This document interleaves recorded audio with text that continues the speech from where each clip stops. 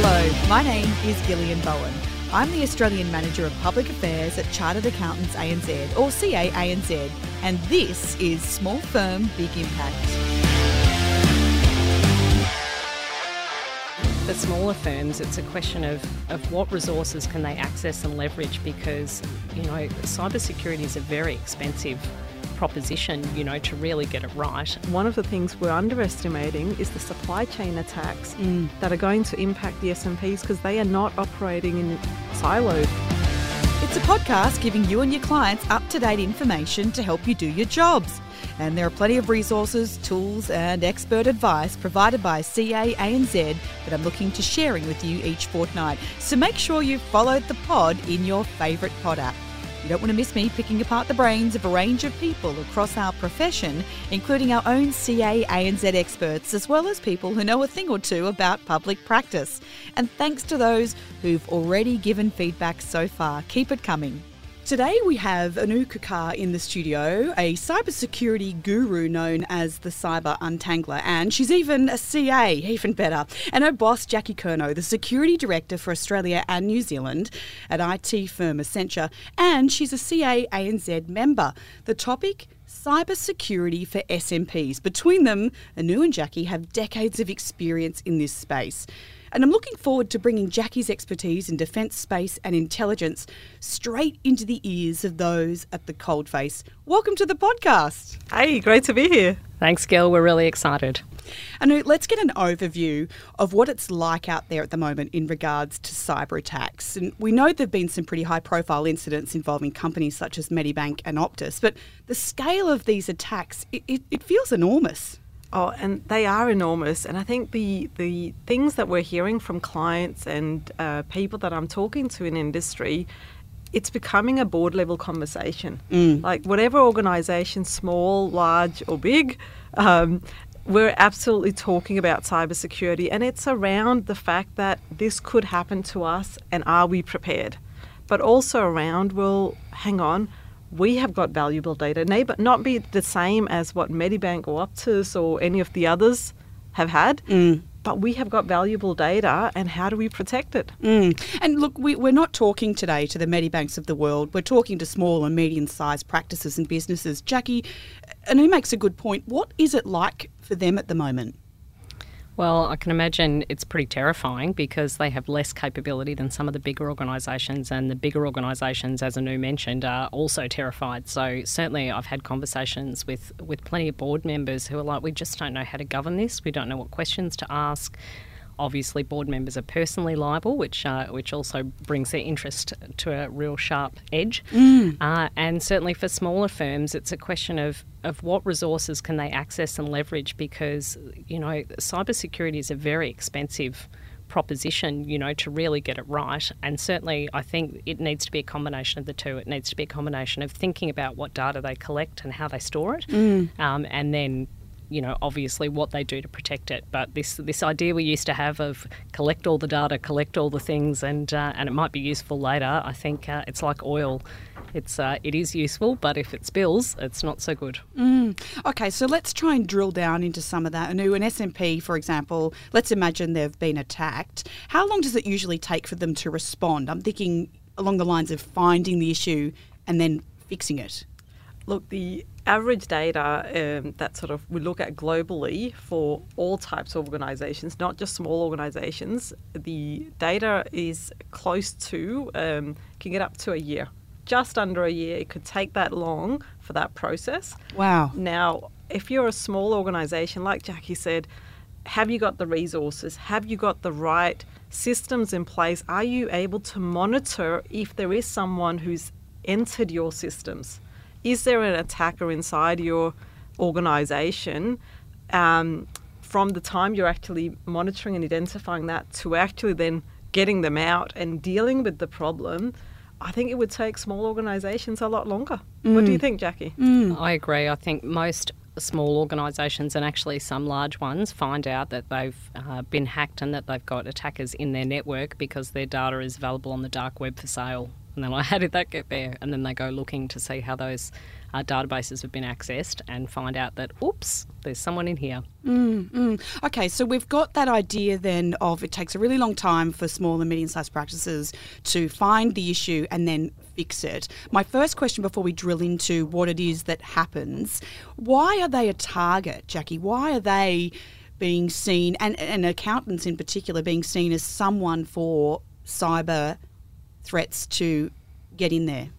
Anyone really who collects PII data, so personal information, as well as information about things like, tax information, for example. Personal data is just valuable online. So personally, I wouldn't want my, tax or accounting information to be available online. So I will therefore be concerned about protecting it, and therefore anybody who collects it and stores it on my behalf becomes a target and a risk. Yeah, and I'll add, I started my career as a CA in a small tax agent. We had 12 people, and I think about we had tax file numbers, we had date of birth, we had addresses, and we were submitting total income, deductions, we knew profit and loss of businesses. Some of this information you wouldn't want out there, and we're lodging that and sending that in BAS and GST returns. That is sensitive data that these SMPs have. It's a bit of a goldmine, really, isn't it? It absolutely is. Especially information about financial data, etc. Like if you collect that information, you can work out who high net worth individuals are, and then you can attack them separately. So it's part of a process to get to individuals. And really what needs to be brought out and maybe hasn't been in the press so much is that, ransomware and cyber criminals, they're running businesses these days. Ransomware businesses have, I'll say it out loud, they're not good businesses. They're not, obviously for-profit businesses that aren't doing the right thing. But, they're much more business-like. I remember doing a survey nearly 10 years ago and finding that, only about 30% of people actually got their data unlocked, which was reasonably unprofessional in terms of if they paid the ransom. And now it's pretty much 100% because they're treating it like a business. They lock your data up and then you pay the ransom and you give it back and nothing's further said and they move on to the next target. So it's just a business. You make a good point there, Jackie, on ransomware. And I think it's time that we go through a bit of a step-by-step and break down the types of threats that small and medium-sized practices face. Ransomware's one of them. Maybe start there and then take me on to some of the others that businesses would see as the threats that are coming their way. Yeah, absolutely. And look, and I think about real client scenarios that I've seen, and also when I was in a small, medium practice myself as a chartered accountant, and I'd say the biggest thing we used to face was, and is still the case, is the denial of service. So can we actually do our business? What if we can't actually submit our tax returns? It's all online now, right? So there's a denial of service is a real threat to these SMPs not being able to do business, not being able to do the core service, which is submit tax returns or financial statements. The other one, which is what we're seeing play out now, which is for larger organisations, it impacts the smaller ones just as much. And I actually see it and call it as data loss and manipulation. Yes, it might lead to ransomware, but it's the fact that someone's coming in to your house or organisation and they're either stealing the data. What if they manipulate the data?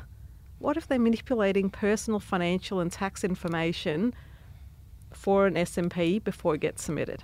So that's another threat in terms of that. Phishing attempts, the way Jackie was talking about, you can then start going after some of these high net individuals. Again, you're getting access to their bank account details. You are trying to get those sensitive data. And then I think when I think back, I spoke at a Chartered Accountants webinar last year, which is around for SMPs. And what really was top of mind for our SMPs was we've got a lot of suppliers. They've got a lot of people that they're working together with. And I think one of the things we're underestimating is the supply chain attacks that are going to impact the SMPs because they are not operating in siloed. They are dependent on an ecosystem, and one attack somewhere is going to have a ripple effect. And that, in my mind, is the top 4 threats. Okay, so we've got the idea of what the threats are. My next question is, how do they get in, Jackie? How do we fall for these attacks so easily? What do they look like?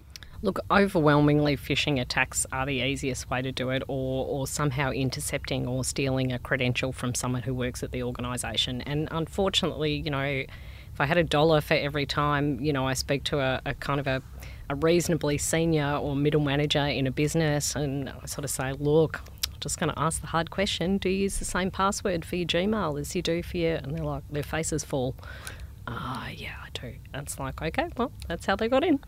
So, because it's pretty easy once you know one of those passwords that's been compromised, and actually there's a great site that Troy Hunt runs called Have I Been Owned, and owned is spelled PWNED, because of course in cyber we have to have cool terms that don't sound like English. Makes us sound cooler. But you can actually put your data into there and see if it's been compromised or your email address has been compromised. And look, a lot of people's have, frankly. So, there's huge data breaches of just emails and passwords that, are millions and millions of entries, right? So you do need to ideally use multi-factor authentication wherever you can. And, maybe we can talk about that and what that means. But just those simple measures really help. But fundamentally and overwhelmingly, it's, they steal their credentials because people use the same password replicated in their corporate accounts, and people can guess the nomenclature of the corporate account because it's, first name dot last name at company name. Rather. Yep. Something easy. Yes. And then their password's the same as their Gmail, which they can look up on Have I Been Owned, and it's pretty straightforward. We'll put a link to that in the show notes. And if you're listening along, that is step one, is it not? Go and change your passwords. Do it. In fact, pause the pod and then do that and then come back. Let's do some workshopping on that idea then that you've been attacked. Let's imagine that one of the things that you've just explained, Anu, has happened to my business. And I can imagine it's a stressful moment in the time that requires some fast thinking. Is there a checklist that I should follow in the heat of the moment? Absolutely. And for me, I kind of think back to in like organisations that we work in, we have this fire evacuation method. Like we go through rehearsals, not because we expect a fire every year or every month, but we go through multiple rehearsals because we need all the workers to be prepared and know, if a fire breaks out, where's my exits? How do I get out? And I'm a massive soccer and tennis fan, and with the World Cup on right now, these players don't go out and play football for the first time in the World Cup. No. They have been practicing and rehearsing and getting ready. And for me, it's the same thing with SMPs. We need to practice and prepare. And for me, it's kind of like having that checklist. Your playbook is what I called it, a cyber playbook. Yes. That you and your entire business, the 5 or 6 things that you need to do so that when that stressful moment comes, you don't have to start thinking. You just have to follow that plan that you have rehearsed and practiced and all know. It should almost become muscle memory. It's funny, actually, when you think about it, isn't it, that we've all done, I don't know how many fire drills. I've never had a fire at work where I've actually had to do one. That's it, yeah. But, people get compromised every second week, and yet we don't do cyber safety drills. Really silly. Yeah. Maybe we should start that. Let's start doing those. That's right. And we'll get our own special alarm. See, there's a business opportunity there for someone, you two in particular. So then, Jackie, the idea of having that sort of plan, is there an idea that you should have someone in your business to champion that? Definitely. Look, having someone in your business that's just reminding you of, basic cyber safety principles, and they're all really easily accessible. There's some great resources in the market. So the Australian Cyber Security Centre works with businesses. It's a government outreach organisation of the Signals Directorate that works with businesses to help them secure that, so you can reach out to them for information. There's, plenty of great resources around safety that, I'd reach out, and you could, even in terms of a basic cyber playbook, I'd just Google it and I'm sure it's available on the internet. Well, you bring it up, and CAANZ has one. Oh, fantastic. We have a cybersecurity playbook for SMPs, and I will include a link to that in the show notes so that, because I know there's a lot of stuff that we're talking about here, and it is a good idea to have a resource that you can then read to go, okay, that's what I heard about, now I'm going to implement this, and there will be a link to that in the show notes. But Anu, that makes me then think of the idea as well of a topic that you like, which is cyber resilience rather than just cyber security. What does that look like for an SMP? And I think that's where, so there's one part of being prepared, and then you've also got to go, well, okay, to be resilient, how do I actually protect and look after my business? And Jackie and I often talk about this is, like, think about our homes. We've got valuables at homes. What do we actually protect and safeguard? We all know in our homes what's valuable. What do I want to protect? Is it my old CD collection? Is it some jewellery? Whatever it is. And I think that's where we need to kind of use that approach in our SMP business and go, ask yourself, what is it that's valuable to you? Where is that stored? And how am I protecting it? and actually making sure that you are constantly reviewing and looking at those. What are some of those things that you can do, Jackie, to protect those items within your business that you really want to keep safe? So, look, there's a bazillion things you can do, but one of the huge ones and probably the most effective single tool is to use what we call multi-factor authentication. So, email, username and password is a single factor of authentication. The factors, if you like, are something I have, something I know, something I am. So something I am is biometrics. Something I have might be a token of some kind. You know, some of those things where you might get sent sometimes when you're shopping, you get sent a text message to your phone or a message in your net bank, for example, to tell you that there's a special code you need to log into, or sometimes if you do a large transaction, it'll send you a separate net code and it'll go as a text to your phone. So it's just a different way of sending you something so they can confirm that you're the person holding the phone, not just someone who's intercepted the card details, for example. Yes. And then something I know, obviously, is a username or password. So, look, if there is a single thing for small businesses that is most effective at preventing problems, it is having another factor of authentication, whether that's leveraging biometrics in your phone or another device, or something I have like a token of some kind. And most, there's soft tokens available, so you used to have to... I knew I'd remember the good old days when you'd have to carry your token around to log in. Oh, dear.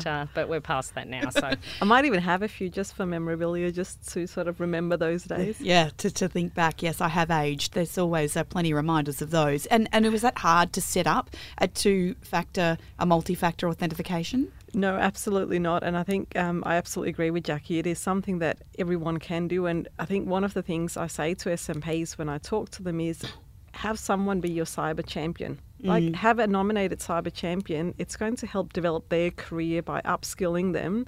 And they are the ones that are going to help make sure that in the SMP organisation, cyber can seem a bit daunting, like learning a new language. So having someone who's really keen, you're investing in them. And if we think about the multi-factor protection, we do that on our Gmails, LinkedIn, bank accounts. You should do it anyway. You should do it. I think some of the banks... Do it now. Absolutely. This is the cyber alarm going off for that's you, it, right? that's it's it. ringing in your head. I actually think some of the banks, you have no choice. It is by default now. So... you should be practiced at it in some aspect of your life. Exactly. And so having that cyber champion, making it happen, I think is a good way. Look, I've got two questions before we wrap up. Jackie, first one to you. To pay or not to pay? We did talk about this at the start with, people holding you to ransom for your data. You're a small business. You can't operate if it's all locked up. That's the $1 million question that people will be thinking about. Or maybe the 1.2 million, or depends on the price of crypto on the day, right?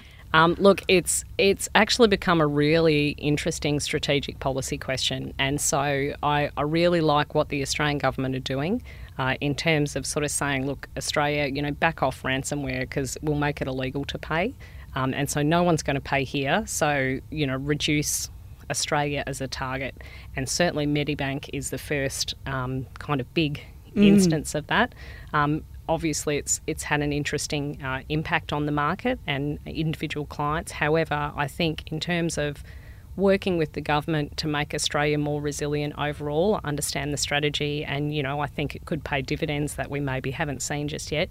It's a very interesting question, though, because obviously for those individual businesses who are trying to suffer through the recovery, it's very difficult. However, what's been a really great dynamic in the large breaches of recent times is the federal government and business cooperation, where the federal government has really brought all the resources to the party, including leveraging resources from the FBI and overseas to really start to unpack this. And I think that's probably what we need is to, as we'd say in defence or in cyber, to harden our attack surface and reduce it, is to really have that intergovernment business cooperation. And certainly even small businesses can reach out to that and get assistance. So I'd really encourage that. But certainly as a strategic policy, we're kind of venturing into unknown waters. Like, if we make ransomware payments illegal, what impact will that have? Should you just take out cyber insurance and pay the ransom? There's some really interesting questions for individual businesses, but I think the way that we're going is to try and manage it at at a kind of government level to say Australia's not paying ransoms anymore. Go away. That's really interesting. That is a big topic, one that we don't have time to explore any further. And I know my final question for you, because I was thinking about this, that you've had a ransom attack at your small business. You've got all these things that you're worried about, but I'm thinking about liability.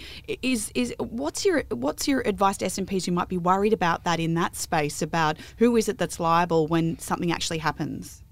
Oh, look, absolutely. End of the day, any organisation and SMPs, it's your business. You're owning it, and it's SMPs. They generally, some of them are sole owners, right? Or it's partners, two people that have gone into business, personal investment are coming in. End of the day, it is the owners that are liable, and I think that's why that national approach for how do we deal with it is so important. But I would say again, having someone at the table in these SMPs, I remember this, and this is one of my favourites. We used to have in the SMP I worked in a dedicated person who was looking at the ATO. What's going on? What are the resources?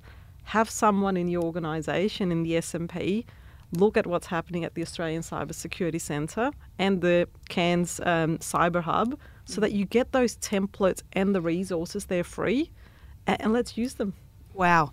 That is a very good point to end on. A jam-packed episode 2 of the revamped Small Firm Big Impact. A great place to go for more information is the Cybersecurity Hub that Anu mentioned on the Chartered Accountants website. I will put that in the show notes. It includes that cybersecurity playbook, which we talked about, and it has a lot of this information if you want to read it. And then it explains the actions you can take to help protect your business if you want to see it in writing. Plus, there's a sharing knowledge session on this very topic. And if you want to read more about what Anu does and her expertise in this area, there's a great write-up about her and her brother in our Acuity magazine. There's a link to that in the show notes too. Next episode, we'll be talking about the remuneration survey and the fight for talent. And please rate and review the pod and share with your fellow CAs and your clients too. The podcast has an email if you haven't heard, so feel free to get in touch. podcast@charteredaccountantsANZ.com. Let's start a conversation. Thank you, Anu Kukar and Jackie Curnow, for joining us on Small Firm Big Impact. Thank you so much for having us. Thanks, Gil. That was fantastic. Bye-bye.